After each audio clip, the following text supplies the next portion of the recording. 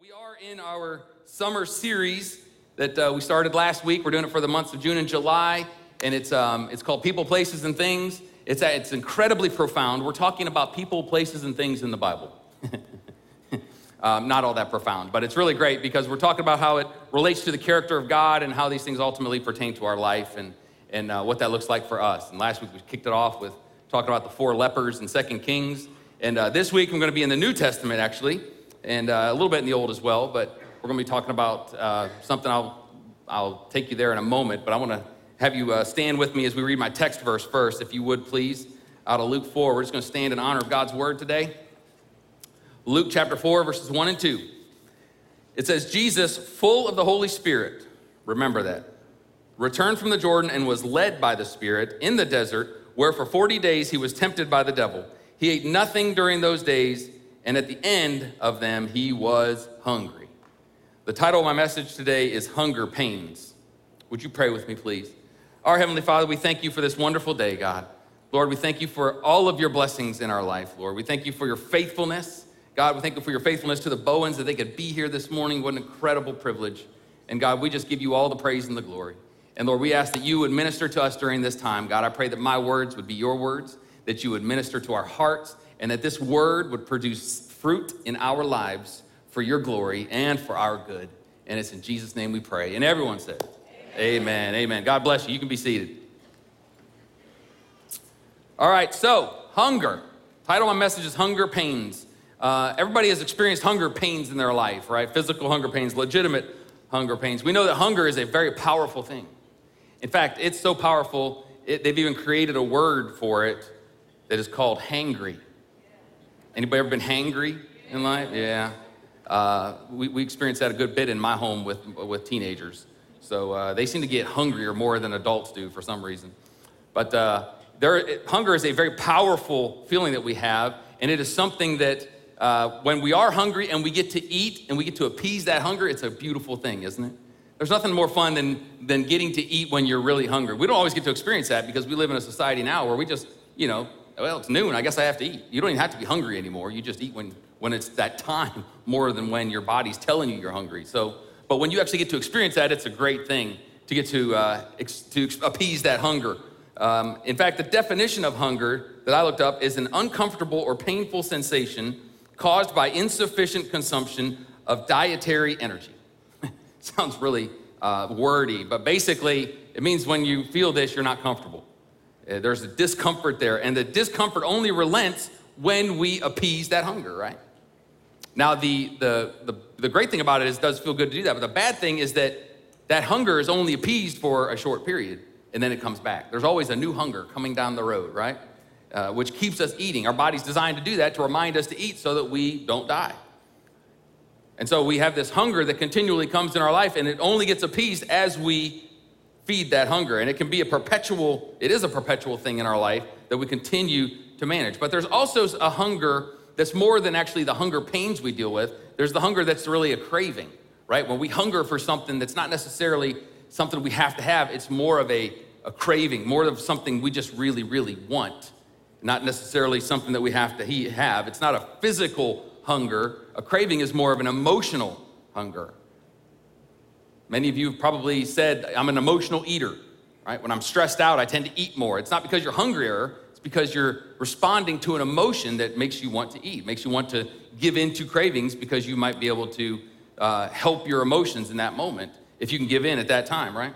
And it's interesting because Joy and I right now, we're actually doing the keto diet. We've been doing it for about a month. We got some COVID pounds we need to shed. And so we've been doing keto together. And what you learn quickly when you diet, which all of us have probably dieted on some level, is that diets aren't really hard because you're hungry. They're hard because you don't get to appease your cravings, right? I mean, there's few diets that say you can't eat anything unless you're fasting. Keto, you can eat till you're full. I can eat meat and eggs and cheese and some vegetables until I'm nice and full, yet the craving for the ice cream cone is still there at the end of the meal. I'm not hungry anymore, but I still want that ice cream cone. And I have to say no to it because we're trying to be good. And so what you learn from stuff like this, that like dieting is not hard in that it affects our physical hunger. It's hard in that it affects our cravings our physical cravings in life. And to be healthy, we know that we have to be intentional, right? You can't wait till 7 o'clock to decide what you're gonna eat for dinner, because by then you're super hungry and then you don't even care. You just wanna get something in you. So that's when you go to get the tacos from Taco Bell, right? So to be really healthy, we have to be intentional about making sure we're not just giving into our cravings, right? Because we're not really always good at not giving in to those food temptations, right? I mean, who can resist a Krispy Kreme donut? I mean, that's pretty tough to do. It doesn't matter when you ate. It doesn't matter how full you are. You could be like, oh, I feel like if I eat another bite, it's gonna like overflow out of my throat. Oh, Krispy Kreme? Sure, I'll take one. Because they're just designed to be eaten, right? Like 2 at a time, double fisting, whatever you gotta do. It's hard to resist the temptations that come into our life. In fact, I heard a Christian comedian say one time, he said, the Bible says we're to pray, God, lead me not into temptation. He said, but I think our response usually in our mind to that is, yeah, God, you don't have to lead me, just show me where it is and I'll find it. Because that's kind of who we are, right? We have a tendency to find those things that are temptations in our life and flock to them. But listen, this isn't a sermon about food. Don't worry. There's other hungers we have in life besides hungers for food. There's the hungers of the flesh, the cravings of the flesh, the hunger for the things of the flesh. And this drive in our life can be so strong that the only way to get it to relent is to give into it. And how often times are we guilty of that? Giving into those cravings. C.S. Lewis said that only those who try to resist temptation know how strong it really is. A man who gives in to temptation after 5 minutes simply doesn't know what it would have been like an hour later. And it's true. If we give in, we don't really know what temptation is like down the road. We only know what it's like at the front. And if we're giving in all the time, we're appeasing the cravings of the flesh. And we know that if we give in to our cravings all the time, even with food, it can affect our health physically, right? But if we give in to our cravings in the flesh, the carnal cravings in our life consistently, it can not only affect our health, it can affect our life, our destiny, it can affect our eternity. In fact, Paul says in Romans 8, verse 13, look what he says here. For if you live according to the flesh, he's talking about the cravings of the flesh here, you will die. But if by the Spirit you put to death the misdeeds of the body, you will live. So what he's talking about here, the cravings of the flesh, these are just these simply purely fleshly cravings and carnal desires that we have in life. Not all of them are bad. Some of them are good. But if we're just focusing on what we want and what we need, our selfish desires, and we're not giving any place to the spiritual, any thought to God and what he would want for our life, he's saying you're giving into those things, you will die. And he's not talking about a physical death. He's talking about a spiritual death. And we know the dangers of that, right? Most all of us know the dangers of of spiritually dying and being separated from God. He's saying you cannot live in such a way that you're always giving in to these temptations in your life. But how many of you know, like, you could just see the sin nature in your life all the time, because the things we know we're not supposed to give into, it makes us want them even more. I mean, let's just be honest. We're all that way. We're all wired that way apart from the Spirit of God in our life. We just want those things more. It reminds me when I was a young teenager, and it's going to date me a little bit, but Stephen King's Children of the Corn came out, and it was a scary horror movie, and I wanted to see it, but the only reason I wanted to see it was because I wasn't allowed to. And I am sad to say I figured out a way to see it anyway, and I regretted it because I was terrified, especially because we lived right next to a cornfield, so that made it even worse. I was like, man, those kids are going to come out of the corn in the middle of the night. It's going to be over. And but I wanted to see it more because I knew I wasn't supposed to, because there was that rebellious nature that's in us, that wants to do things that we know we really shouldn't do in our life. And so my story today, the people, places, things that I'm talking about today, is going to be out of Luke, where my text verse was. I'm going to talk about a person and a place. We're going to talk about Jesus in the wilderness. Many of you know this story. Jesus is led into the wilderness, as we read in my text verse, to be tempted by the devil, right? And he was there for 40 days. And this is a story that's told in all three of the synoptic gospels. We're looking at the version that Luke had. I like Luke's version. In chapter 4, it starts with him going into the desert. But to set it up, I got to take you back to chapter 3, one chapter earlier, because this is actually where Jesus gets baptized. Jesus goes to the Jordan, and John the Baptist is there, and he baptizes Jesus. It's actually one of the most epic experiences in the history of the world, that God comes in the flesh, and he's baptized by John the Baptist, And it says in the Bible that the Holy Spirit descended on Jesus like a dove. So those people in the room were actually able to see it, or not in the room, there at the time, were able to see the Holy Spirit descend on Jesus.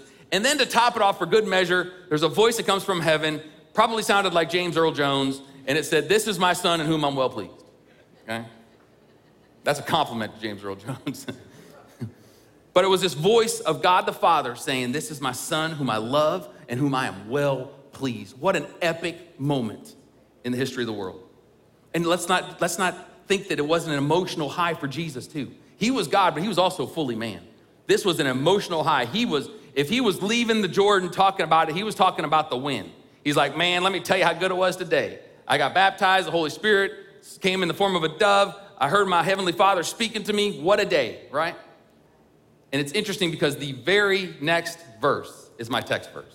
And I'm gonna read it to you again because I wanna make sure you're following with me. Luke 4, 1-2, it says, "Jesus, full of the Holy Spirit," remember I told you to remember that. He just got baptized, Holy Spirit descended on him, he's filled, he is full to overflowing. Holy Spirit's coming out of his ears, okay? Full of the Holy Spirit, returned from the Jordan and was led by the Spirit in the desert, where for 40 days he was tempted by the devil. He ate nothing during those days, and at the end of them, he was hungry.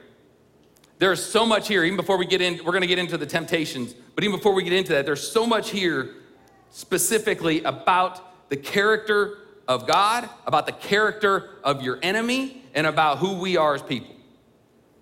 Because see, sometimes what we learn from this is that sometimes God leads us in the wilderness and allows temptation to slap us in the face. The Bible's very clear. He was led into the wilderness by the Spirit to be tempted by the devil. Now you might say, well, that was Jesus. He had to do that. That was part of the plan, right? Jesus had to pass that test because he was the Messiah. Let me tell you what, if it was good enough for Jesus, it's good enough for us. God didn't treat Jesus differently than he treated us, or than he treats us. We're full of the same Spirit. If you have the Spirit of God in you, the same Spirit that raised Christ from the dead, the same Spirit that led him into the wilderness is the same Spirit that's in you and me. And that Spirit does not negate his character or change who he is for circumstances. He is the same yesterday, today, and forever. And he led Jesus into the wilderness to be tempted by the devil. So I know this goes against some of our theology, but the reality is Satan doesn't just have access to tempt us if we're not walking with God. Many of us want to think, well, I'm a Christian, Satan can't touch me. Now, let me tell you, the leash is short that he has, but he can definitely come and tempt you in your life. It doesn't have to be that you're not walking with God right, or you're making all kinds of mistakes, or you got a lot of sin in your life. Jesus was fresh from his baptism, full of the Holy Spirit, yet here he goes being led by the Spirit to be tempted by the devil. And God will do the same thing for us. And that can be easily something that we think, man, that's not really good. Why would God do that? Well, I'm gonna explain it. And I think I think it's freeing when we really understand the character of God in a situation like this. I really do. Because see, oftentimes the wilderness and the temptation, oftentimes those things come after a big win in our life. Jesus just came off of a huge win. What's a bigger win than that? Anybody else have a Holy Spirit descend on you like a dove and the Father yell out from heaven to say that he's pleased with you? Probably not, right? Huge win for Jesus. And he goes right into this time of wilderness and temptation. Can I tell you, personally for me, not always, but some of the toughest Mondays I have are after the best Sundays. And it's not because I'm just weird. It's because when you know the character of your enemy, Satan, it's very common. Because see, here's the thing. Satan's goal for you is to discourage you. It's ultimately to steal, to kill, and destroy you. But he wants to at least discourage you. He doesn't have to discourage the discouraged. He discourages the encouraged. So when you're encouraged, you're on his hit list. Now, does that mean, oh no, I should never be encouraged, so he leaves me alone? Of course not. That doesn't mean that at all. But it does mean that just because you had a huge win doesn't mean that we're just gonna go from mountaintop to mountaintop and never have to go through the valley, right? We just sang here, even when I'm in the valley, I'm gonna praise you. Even though I walk through the valley of the shadow of death, I will not fear evil. I won't fear Satan, but I also know he's there. And I better make sure I'm with my Heavenly Father and I'm with my Lord when I'm going through those times. So sometimes after our biggest wins is when we have some of these biggest challenges. The enemy does not like it when you are doing well. It's really just that simple. And we see the character of God in this situation. It says that he led him into the desert, right? He led him into the wilderness to be tempted. It almost seems like he threw him to the wolves, right? If you don't understand who God is, it looks like, man, why would he do that? Why wouldn't he just let him go right into his ministry and let him do his thing? Well, here's something we all need to remember, and some of you might just need to learn this today. God tests us. He tests our faith. That's what he does. Now, you may have never been taught that before. You may have been taught if you just give your life to Jesus, your life's gonna be great. You're gonna be amazed at how much he's gonna bless you, and he's just gonna get you through every situation, and you're just gonna ride up high on the clouds and just hover over everything bad down here. But that's not scriptural at all. When you see who God is, he doesn't promise us to keep us in this devil-proof bubble in our life. What he promises is that he's gonna go with us. What he promises is that we don't have to do it alone. And what we understand, what we know about the scripture is that he actually does test us. And the reason God tests us is because it is more important that our faith is authentic than it is cushy. It's 1,000 times more important that our faith is authentic. And there's no way to know if your faith is authentic until it's been tested. There's no way to know. You could say you have faith if nothing's ever gone wrong. If you've never been challenged in your faith, then you don't really know where your faith is. It's just a roller coaster ride, just chugging along and everything's going fine. The way you know if your faith is genuine is if it's tested. And God is much more concerned about authentic faith than he is about making sure your life is nice and cushy. He's much more concerned. In fact, in 1 Peter 1, verses 6 and 7, look what it says here. He says, though now for a little while you may have had to suffer grief in all kinds of trials. These have come so that your faith, of greater worth than gold, which perishes even though it is refined by fire, may be proved genuine and may result in praise, glory, and honor when Jesus Christ is revealed. This is one of the most important verses we as Christians need to know, is that this is the character of God. The trials come into our lives so that our faith may be proved genuine. It will happen to you. I can guarantee it. You walk with Jesus for any amount of time, your faith is going to be tested. And sometimes it's just him allowing the enemy to bring in temptation, to see where you are in your faith, because we don't really know what we believe until that faith is challenged. See, our relationship with God doesn't always look like many would claim or think it should look. It's not a consistent or constant amusement park where Jesus is our tour guide, just taking us from great ride to great ride, and it's just a blast the whole time. There's going to be some challenges in our life, and he is going to test us. And here's the deal, and this is what I really love about our God. He tests our faith to prove that it's genuine, but also to prepare us for his purpose for us. He tests our faith to prepare us for what he has for us. And what you see here in this passage is that you see Jesus at the beginning of chapter 4, he is full of the Holy Spirit. He got filled with the Holy Spirit in the previous chapter. Probably already had the Holy Spirit, but this was more of a demonstration of it so people could see it. Full of the Holy Spirit, led by the Spirit into the wilderness to be tempted. Do you know at the end of this section of chapter 4, the very next verse is verse 14. The very next verse, after Satan was done tempting him, it says that Jesus returned to Galilee in the power of the Spirit. Okay, now this is really good stuff. This is the word of God speaking here, okay? This is exactly what the word is telling us. First of all, you see he's full of the Spirit, led by the Spirit into the wilderness, and it was after he passed the test in the wilderness that he was walking in the power of the Spirit. This is the first mention of the power of Spirit, the power of the Spirit of God in him working for the ministry that he was walking into at that time. So what that means for us is that we can be filled with the Spirit all day. We should I pray all the time, God, fill me with your Spirit. The Bible says to be continually filled with his Spirit, be overflowing with the Spirit, be baptized in the Spirit, have the Spirit of God just in you and just living in you in a powerful, powerful way, right? We can pray for that, and that's wonderful. But if we're really gonna walk in the power of the Spirit, it's gonna come after a time of testing. It's gonna come after a time of tribulation. It's gonna come after a time of trial. It's gonna come after a time of proving that faith is genuine. You want the power of God in you. We wanna be filled with the Spirit, have the power of the Spirit, but we don't wanna have the testing that comes in between oftentimes. And we cannot resent that time of wilderness that comes in our life, because that's God actually preparing us to help us to walk in the power that he has for us.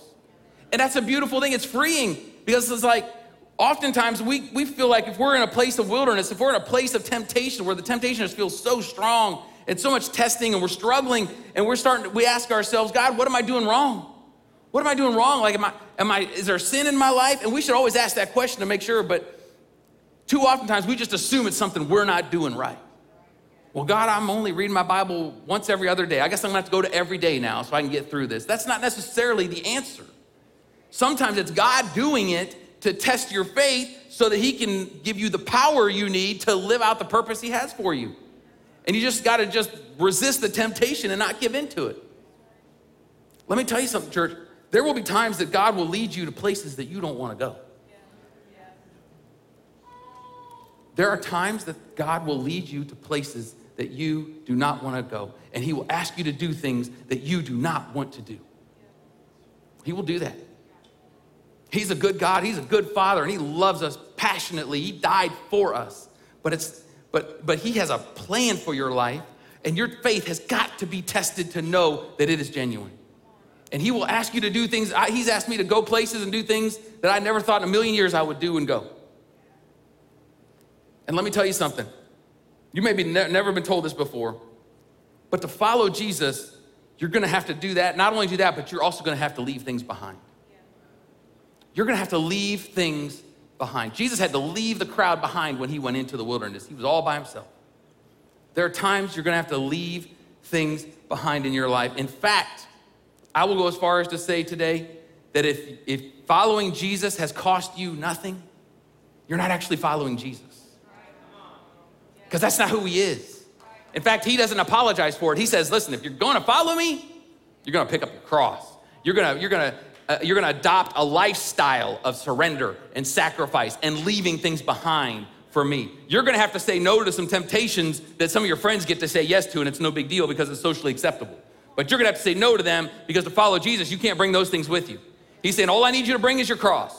That's it. You don't have to bring anything else. I got everything else covered. You bring the cross and you follow me. That's what it looks like to follow him. And he doesn't apologize for it because he paid the price so that we could follow him. And he might even lead us into the wilderness sometimes.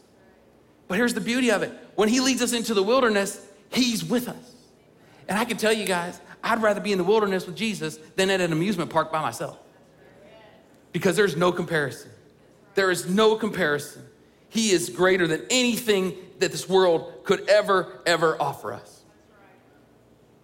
And I'll say this too, you will never experience the fullness of God in your life if you don't leave things behind, if you don't pick up your cross and follow him, and if you don't go the places that you don't want to go that he would be calling you to. If you really want to experience his fullness, that's where it's at. I think we miss out on so much that God wants for us because we want to follow him, but we're wanting to drag these other things with us. And we can't keep up. He's saying, man, you gotta just let that go. Leave it alone. You know, we wanna follow Jesus. Okay, I'll carry my cross, but I got a backpack full of my own stuff too. Like, you don't have any room to carry anything when you follow Jesus except your cross. That's all you got room for. There's nothing else left. You're driving a car with no hatchback. There's no room, there's no back seat. It's just a cross. That's all you get to bring. But that's where we get to experience his fullness in life. So let me give you these 3 temptations. I'll try to do these fairly quickly. The temptations of Jesus in the wilderness, these are exclusive to Jesus, but there is a deeper meaning for each one of them that's for us. And we'll start with the first one. We're just gonna continue through Luke 4, verses 3 and 4. It says, the devil said to him, if you are the Son of God, tell this stone to become bread. Jesus answered, it is written, man shall not live on bread alone. So here comes the first temptation. Jesus is fasting. He's in the desert. You know he's hungry. Have you ever fasted? It's tough. And when Satan comes to him, he wants to tempt him. He wants to try to get him to turn this stone into bread because he knows Jesus is hungry. But here's the thing. This temptation has very little to do with bread. It's not much about food. Satan's not coming to you and me and saying, hey, turn this into a loaf of the best bread in town so you can eat. He doesn't do that to us, right? So what does this mean for us? What it means is that he wants to exploit our impatience. Now, that doesn't sound incredibly spiritual, but it really is. It is very spiritual. It's something we all have to deal with. How many of you know waiting for God is never a party? Waiting for God is a challenge. And we're almost all waiting for God for something in our life at any given time, right? And it can be a challenge. And the tendency is to want to take matters into our own hands. When we're waiting for God and he's not doing it in our timeline, right? And that's exactly what the enemy wants you to do. That's what he wanted Jesus to do. He wanted to take matters into his own hands. You're hungry. You need to have something to eat. And Satan wants us to take matters into our own hands because guess what happens? When we take it into our hands, it's out of God's hands. It can't be in his and ours at the same time. And let me tell you, God's not gonna fight with you. You wanna take it into your hands? He's gonna let you do it. He's gonna let you do it. The whole premise of the life of a Christian, the whole Christian life premise is all about surrender. It's about us giving to him. If we wanna pull it back, he'll let us. And if you wanna take something into your own hands, he will let you. And I wanna tell you something today, church. Even good things, even godly things at the wrong time is not of God. It's not of God. There's nothing wrong with bread, right? But it would not have been the right time for Jesus to have that bread. So it would not have been of God if he would have made that stone into bread at that time. But what the enemy would want to say is, man, if you're the Son of God, why is God letting you be so hungry? I mean, it's just not that big of a deal. It's not like this is a sin that you want. Like, this is legitimate hunger pains you're experiencing. This is a physiological reaction. You actually need food. Why would God deprive you of this? Why would he make you wait for this? And he says to us, if you're a child of God, why would God make you wait for godly things? If your marriage is a good thing, if you're a child of God, why is God making you wait to get married? Just take it into your own hands. Do it yourself. The need for physical intimacy is something that God gives us. Why would God make you wait? Why would he make you wait? Just go be with your girlfriend, be with your boyfriend, turn that computer screen into something that can appease that need for intimacy. Why would God make you wait for those things? I don't understand. Satan would say, if I was God, I'd give it to you right now. I'd give you the power to turn that into whatever you need right now. That's exactly what he wants to do. He wants us to do things in our time, not wait for God to do things in our life, but to act on our impatience and on our impulses. Because he would say, you know what? If I was God, I would give this to you. And frankly, I think you just need to take it into your own hands because obviously God's not listening to you. Obviously he's not hearing your prayers. I mean, let's just be real, church. I've felt that way plenty of times in my faith. We're like, God, I've been asking you for this for a long time, and I know this is something you would want me to have. I know it's a good thing. Why is it not happening? I mean, we all do that. Lord, I want you to heal me. You know, I've been dealing with migraines since I was in middle school. I used to have to go home from school with horrible migraines. And I've been prayed over more than dozens of times. I can't even tell you how many times I've been prayed over for healing. And the Lord has never manifested the healing in my body yet, okay? And I can tell you there have been many times that I've gone to God and said, God, come on. I mean, I'm serving you. I'm doing everything I know to serve you. I don't say this out loud, but this is how we think. I'm doing everything I know to serve you. I'm doing A, B, C, D, E, F, G. I've given up some time in my life to go into the mission field. I'm struggling with migraines on the mission field. Like, come on, God. And that's exactly what Satan wants. He's like, oh, yeah, see? If God was really good, if you're a child of God, why would he do that to you? I mean, I'd heal you, but that's just me. Maybe God wants to do something different and make us question it and not want to be patient and wait for God to do what he wants to do in our life. I can tell you that God can get glory out of migraine headaches. He can get glory out of anything if we will purpose in our heart that we're going to glorify him through it. He can do anything that he wants to do. But the enemy would say, well, that's not even just a want. The enemy would say to you, I can understand God making you wait for things you want. Nobody needs a brand new Corvette. So God could say, well, you need to wait for that. Maybe wait till forever. But a need? I mean, bread, if your stomach has been empty for 40 days, that's a need. Why wouldn't he let you have that? He wants to exploit our impatience. And I love Jesus' response to him. Jesus refers back to Deuteronomy, actually. These are the words of Moses. When the children of Israel were about to go into the promised land, and Moses is giving this speech to them, and he's telling them, don't forget the Lord your God when you go into the promised land. And he's reminding them of how God brought them through the wilderness for 40 years. And he's encouraging them to make sure they remember what God did for them. And then in chapter 8, verse 2 and 3, look what he says. He says, remember how the Lord your God led you through the wilderness for these 40 years, humbling you and testing you. Sounds like 1 Peter. to prove your character and to find out whether or not you would obey his commands. Yes, he humbled you by letting you go hungry. God let them go hungry, brought them out of Egypt, and then had the audacity to let them go hungry. Then feeding you with manna, a food previously unknown to you and your ancestors. He did it to teach you that people do not live by bread alone. Rather, we live by every word that comes from the mouth of the Lord. He let them go hungry. This was God's plan for them. And can I tell you again, it had nothing to do with bread. It had nothing to do with manna. It had nothing to do with food. It had everything to do with dependence on him. Everything. Do you know God will allow deprivation in your life so that when the provision comes, you know it's from him? He will allow that all day, every day. He doesn't work on our timeline, he works on his. And he is always trying to bring us to a place of more dependence upon him. And we know that's true because every one of us has something that we not only want, we have things right now that we feel like we need that God's making us wait for. And I can tell you in the waiting, what he's wanting to do is to cause you to be dependent on him. So he told the children of Israel, listen, I let you go hungry, not because I wanted to see you hungry, but because I wanted you to know that you don't live by bread, you live by my word. You live because I'm God, and I'm the one that delivered you out of Egypt. I'm the one that is the Almighty, the all-powerful, the omnipotent, omnipresent, omniscient. I'm everything, and you guys need me desperately. So if I got to deprive you of food so you're hungry, so you will turn your eyes to me and be dependent upon me, so be it. And I tell him in my life, God, if that's what you need to do for me, so be it. Whatever you need to do. Yeah, do I want healing in my life? Sure. But God, whatever, I'm waiting, and while I'm waiting, it just caused me to be more dependent on him. The days that I don't feel good, I'm just more dependent on him. Like, God, good, you got to get me through this day because I'm not going to do it on my own. Whatever it takes to be more dependent upon him, that's what he wants for us. So let me go to the second temptation, verses 5-8. It says, the devil led him up to a high place and showed him in an instant all the kingdoms of the world. And he said to him, I will give you all their authority and splendor.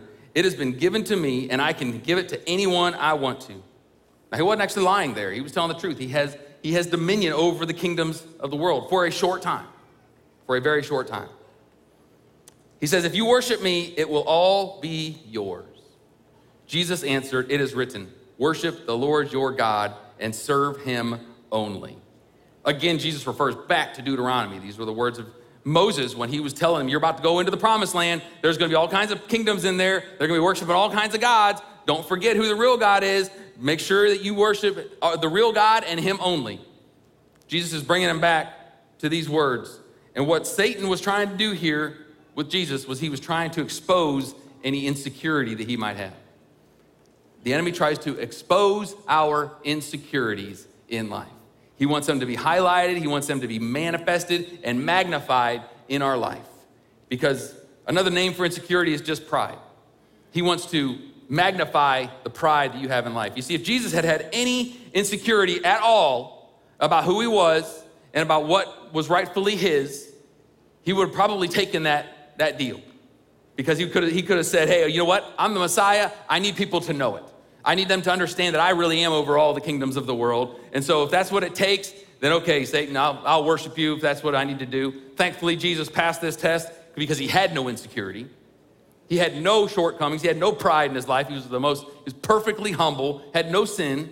And so he didn't fall into this temptation or fall into this hunger pain that we so often have, to need recognition or to need popularity or to need people to know who we are or to make people think that we are something that maybe we're not, right? Where we have these insecurities that we just constantly need to be appeased in our life, like a hunger. And if we feel like we can appease that insecurity, if I could just get a little more money or I can get a little more popularity or I can get a little better looking, this insecurity will go away, when the reality is it doesn't go away, it just masks it a little better.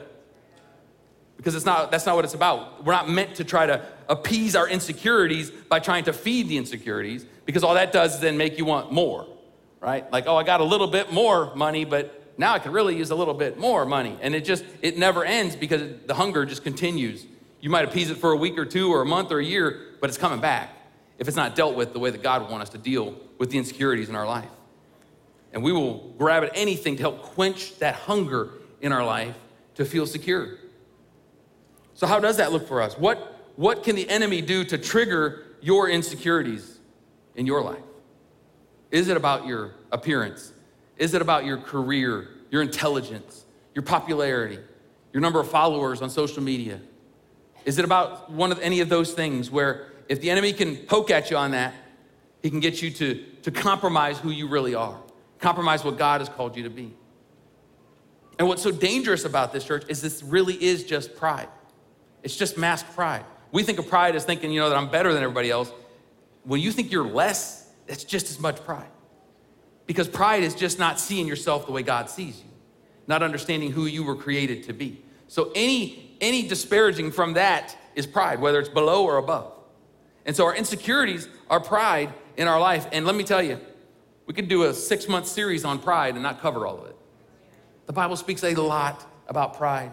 It is one of the most damaging things in all the world. In fact, every sin that we struggle with is rooted in pride. Every single one of them is rooted in pride. It's such a big deal. And let me tell you, the Bible talks very, very strongly about pride. Enough that it should scare us, enough that we should be refreshing ourselves and reminding ourselves in God's word what he thinks about pride so that we make sure that we don't embrace it and walk in it and allow it into our life unabated. In fact, in James 4, probably the scariest verse about pride, in verse 6, it says, "But he gives us more grace. That is why the scripture said, God opposes the proud, but gives grace to the humble." He opposes the proud. That word opposes there, I've looked it up before. It actually means like he stands a guard, like his army is standing there opposing you. Now, anybody want the army of God opposing them? I don't think that's a battle we can win. But he has no choice but to oppose us when we are walking in pride, because we are walking apart from his character for us, his plan for us. It's a sin in our life. Now, this is not saying like we have to figure out how to be these 100% perfectly humble humans every day of our life. That's not what I'm talking about. This is gonna be a challenge for us until we get to be with Jesus face to face. But it's about not allowing it to just be there and say, well, this is kind of who I am. I just think I'm ugly and I'm just gonna deal with that. I just never feel like I have enough. I don't feel like I can ever keep up. Nobody likes me. That's just who I am. I struggle with it. And so that's just gonna be the way it is. When we embrace that and we allow it to just stay there and grow roots in our life, God has no choice but to oppose us. No choice, because he will not compromise who he is because of our refusal or inability to deal with the pride in our life. He can't do it. So if you're not seeing the purpose for your life fulfilled, if you feel like you're off track in your life and you're not seeing that purpose fulfilled and you're walking in pride and you're allowing the insecurities in your life to be front and center, and when people meet you, they can tell right away, ooh, there's some insecurities there, because you're selling yourself all the time or whatever it is. When you're not walking in the purpose God has for you, you don't have to blame the devil. You don't have to blame your boss. You don't have to blame your teacher. You don't have to blame your parents. If you want to see blame, just look in a mirror, because that's where it's at. Because God has given us the ability, if we are walking with him, he has given us the ability to deal with the insecurity in our life and to walk in humility, to know who we are in him, and to be able to be satisfied and blessed and content with what he has made us to be. And when we pursue humility, insecurity starts to become less and less of an issue in our life. When we pursue humility, because insecurity cannot stand up against humility. It starts to melt away as we make it a priority in our life to live a life of humility, where we're giving credit to God, where we're giving glory to God, and where when things aren't where we want them to be, we're still praising him, we're still saying he's faithful, we're still worshiping him, we're still declaring who he is and who we are in him. And it's amazing how the insecurities start to melt away. It's not that we're necessarily delivered instantly from every insecurity and suddenly we're just incredibly secure, but as we make it intentional priority in our life, we start to see those things melt away. I see myself 10 years ago a lot more insecure than I am today. I'm more secure today than I've ever been. And it doesn't mean that all those issues that I was insecure about have been dealt with. It doesn't mean they've all gotten better. I didn't grow 6 inches in the last 10 years. But I've learned to walk in humility to understand, you know what? God made me who I am. And I'm comfortable in my skin. I know I got plenty of flaws, but I'm not letting those things have any vote in my life. They're not determining the course of my life, because I am determined to walk in humility and understanding who I am in Christ. And when you are walking in that security and you're walking in humility, it is amazing how much the insecurities you had will just start to just dissipate away. You know, I've been joking lately, you know, I'm driving a 11-year-old Honda Odyssey, you know, and I hit a deer a few weeks ago, so now the front grill's all messed up and headlights kind of turned down a little bit. It looks like, you know, doesn't look good. And 10 years ago, that would not have been okay. I'd have went home and told Joy, guess what? I'm getting a new vehicle. And now I'm like, I don't care. My van is not who I am. My identity is not in my possessions. It's not in what I drive. It's not the kind of phone I have. It's not all those things. I mean, we're leaving today to go up to Ohio to visit some family. And I told my brother, listen, if I pull in your driveway and the grill's still on the van, that's a win. It's either going to be on the van or it's going to be on I-77 somewhere in Virginia. But I don't even care. But man, 10 years ago, I'd have been like, oh, I don't know. You know, I want to roll up in a nice big pickup, you know, that's jacked up and it looks good and it's got everything, every bell and whistle in it. And if you have one of those, I'm not saying it's wrong. I'm just saying if it comes out of a place of insecurity, it's a whole different story. And guess what? It masks that insecurity. It doesn't actually get rid of it. And that's not what God wants for any of us. All right, let me give you the third one. The third temptation goes into the next verse, verse 9 of Luke 4. It says, the devil led him to Jerusalem and had him stand on the highest point of the temple. If you are the Son of God, he said, throw yourself down from here, for it is written, he will command his angels concerning you to guard you carefully. They will lift you up in their hands so that you will not strike your foot against a stone. And Jesus answered, it is said, do not put the Lord your God to the test. When the devil had finished all his tempting, he left him until an opportune time. So Jesus here goes back to Deuteronomy chapter 6, where he's talking about the word of the Lord. Do not put the Lord your God to the test. So what the enemy's trying to do here is he's trying to attack his identity. So he tries to exploit our impatience, tries to expose our insecurity, and he tries to attack our identity. He was trying to attack Jesus' identity. He's saying, if you really are the Son of God, well, this is what the scripture says about you. Interestingly, the devil knows scripture. He knows more than you and me combined. And he will use it and he will twist it. And you're actually seeing it in our society, even in churches now, where scripture is being twisted to try to make it more about us. Scripture will always make it more about Jesus. The context of everything in scripture is about Jesus. Everything. So if it's being turned to make it about us and how much God wants to do for us, you can pretty much assure yourself it's being twisted in some way or another. The enemy will twist scripture in your mind, cause you to believe something, and you can even quote it out of the Bible, but you're misquoting. And so the enemy takes scripture and he tells Jesus, if you really are the Son of God, ain't no way God's gonna let you die. So go ahead and throw yourself down. He's basically saying, if God's so good and you really are the Son of God, prove it. Prove it. So the enemy would come to us and say the same thing. If you really are a child of God, he loves you so much, prove it. Prove it. You can't prove it. And he would want to stir up the doubt in our heart and in our mind as to who we really are. He says, you're not really a child of God, because if you were a child of God, he wouldn't be letting all these other things happen to you. He sure wouldn't let you be starving to death and not have any food. He wouldn't let you get persecuted by everybody that you're getting persecuted by. He would take better care of you if you really were a child of God. So what that does is sows doubt in our mind and says, am I really a child of God? Am I really one of his children? Does he really care about me like the preacher says? Does he really care about me like he does all the other people? Am I really a child of God? Because I don't always see all that fruit in my life. I don't know if I even trust God enough to really be able to jump off that spiritual roof and see if he'll catch me. And the enemy is saying, prove it. And if you're not willing to, then there's the doubt being sowed in. And the only way to combat this in our life is we have to know who we are in Jesus. Amen. We have to know who we are. Not based on, not even what I'm saying here today. You need to search the scriptures for yourself to know that you know that you know. But we have to know who we are in him. And one of the best ways to know who we are in him is to know who we are away from him. And away from him, we are desolate.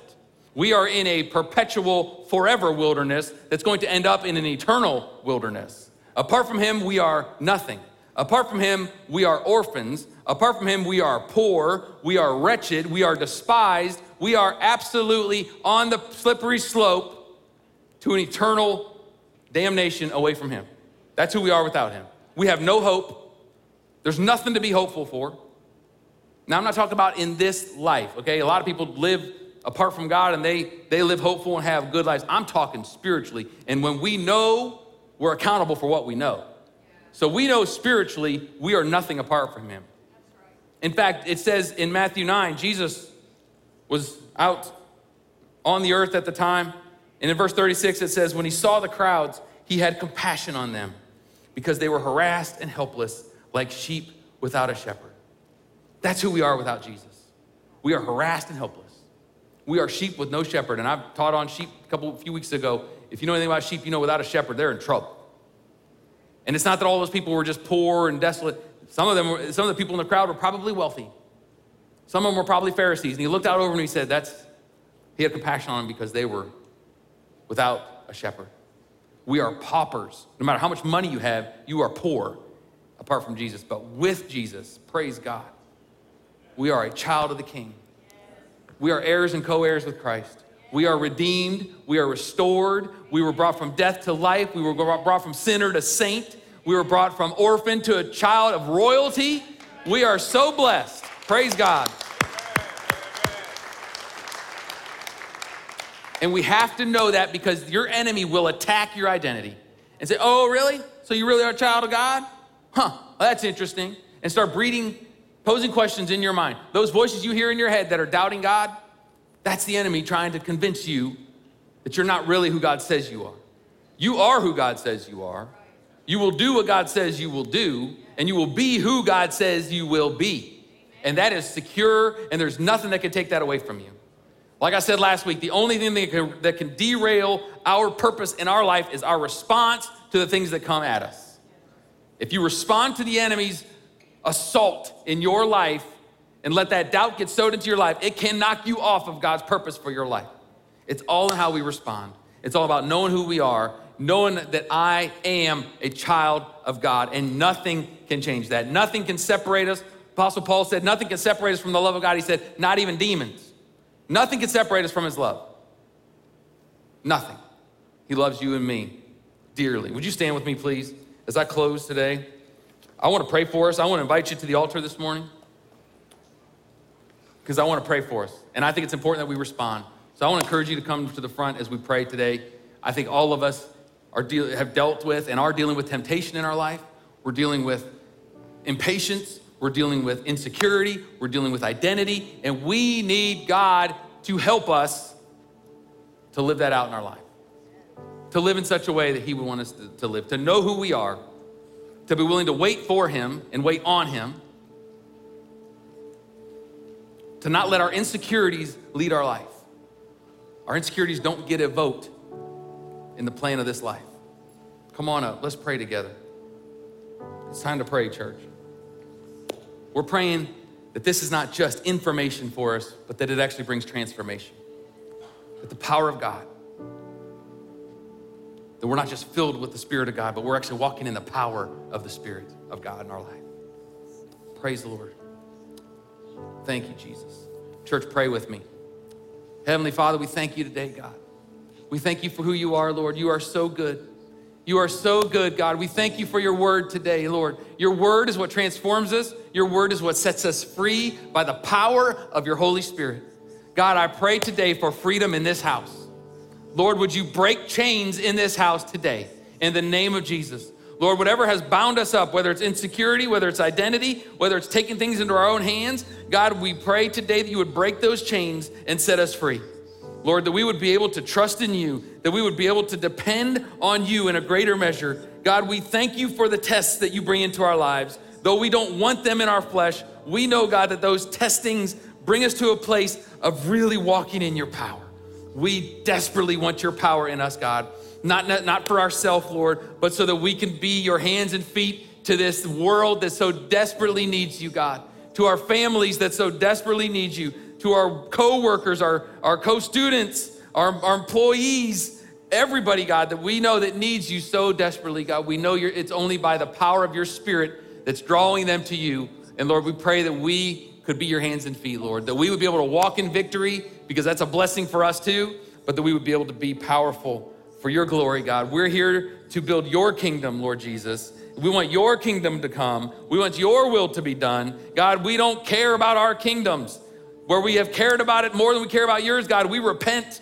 We stand against that today, Lord. We don't want to build our kingdoms. We want to build your kingdom. We want you to be glorified. We want your purposes accomplished in our lives because we know that when your purpose is accomplished, we're going to have a sense of fulfillment. We're going to get to experience the fullness of who you are in ways that we could never do on our own. So God, would you do that in our lives today? And Lord, where we have fallen short, God, we repent.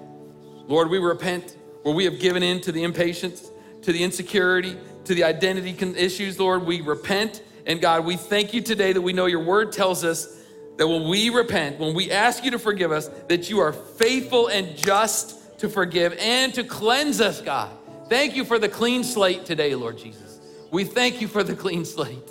Lord, we're gonna need another one in a few minutes, but we thank you for the one we got now. And we bless you today, God. We thank you don't call us to perfection. You just call us to be dependent upon you. So that's what we do today, God. Would you move in our lives in power to where we would get to experience you in a greater way, Lord Jesus. We thank you for it today, God. You are so good. You are so worthy of our lives, Lord. You are so worthy. Would you reveal it to us? Would you make it more real to us than ever that you really are worthy of it all? Make that real in our hearts, Lord, that it's not just a thing we say on Sunday mornings, but we really mean it in our heart. God, stir our spirits, awaken our souls, God, to serve you and to love you, Jesus. We pray you do this mighty work in us, God. And I just want to speak to anybody in this room today that doesn't know Jesus as their Lord and Savior. I'm so glad you came here today, or that you're listening online, because I don't believe in any coincidences. I believe God brought you here for a reason. I believe he brought you here so that you could meet him and know him.